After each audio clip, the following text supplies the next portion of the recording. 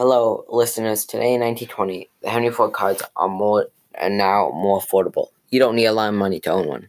Henry Ford has also made the assembly line, which has made it easier for cars to be made. It used to take 14 hours to make one car. Now it takes 93 minutes to make one. But the GM company also has the assembly line, and their cars now come in different colors that you can pick, which is better than the Ford's cars that you can only get in black and black.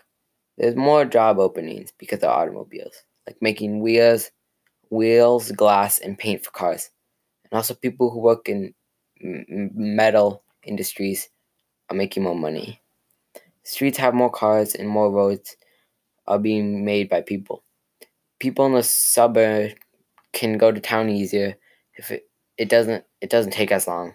Also, women are able to drive cars, which is good for women's rights.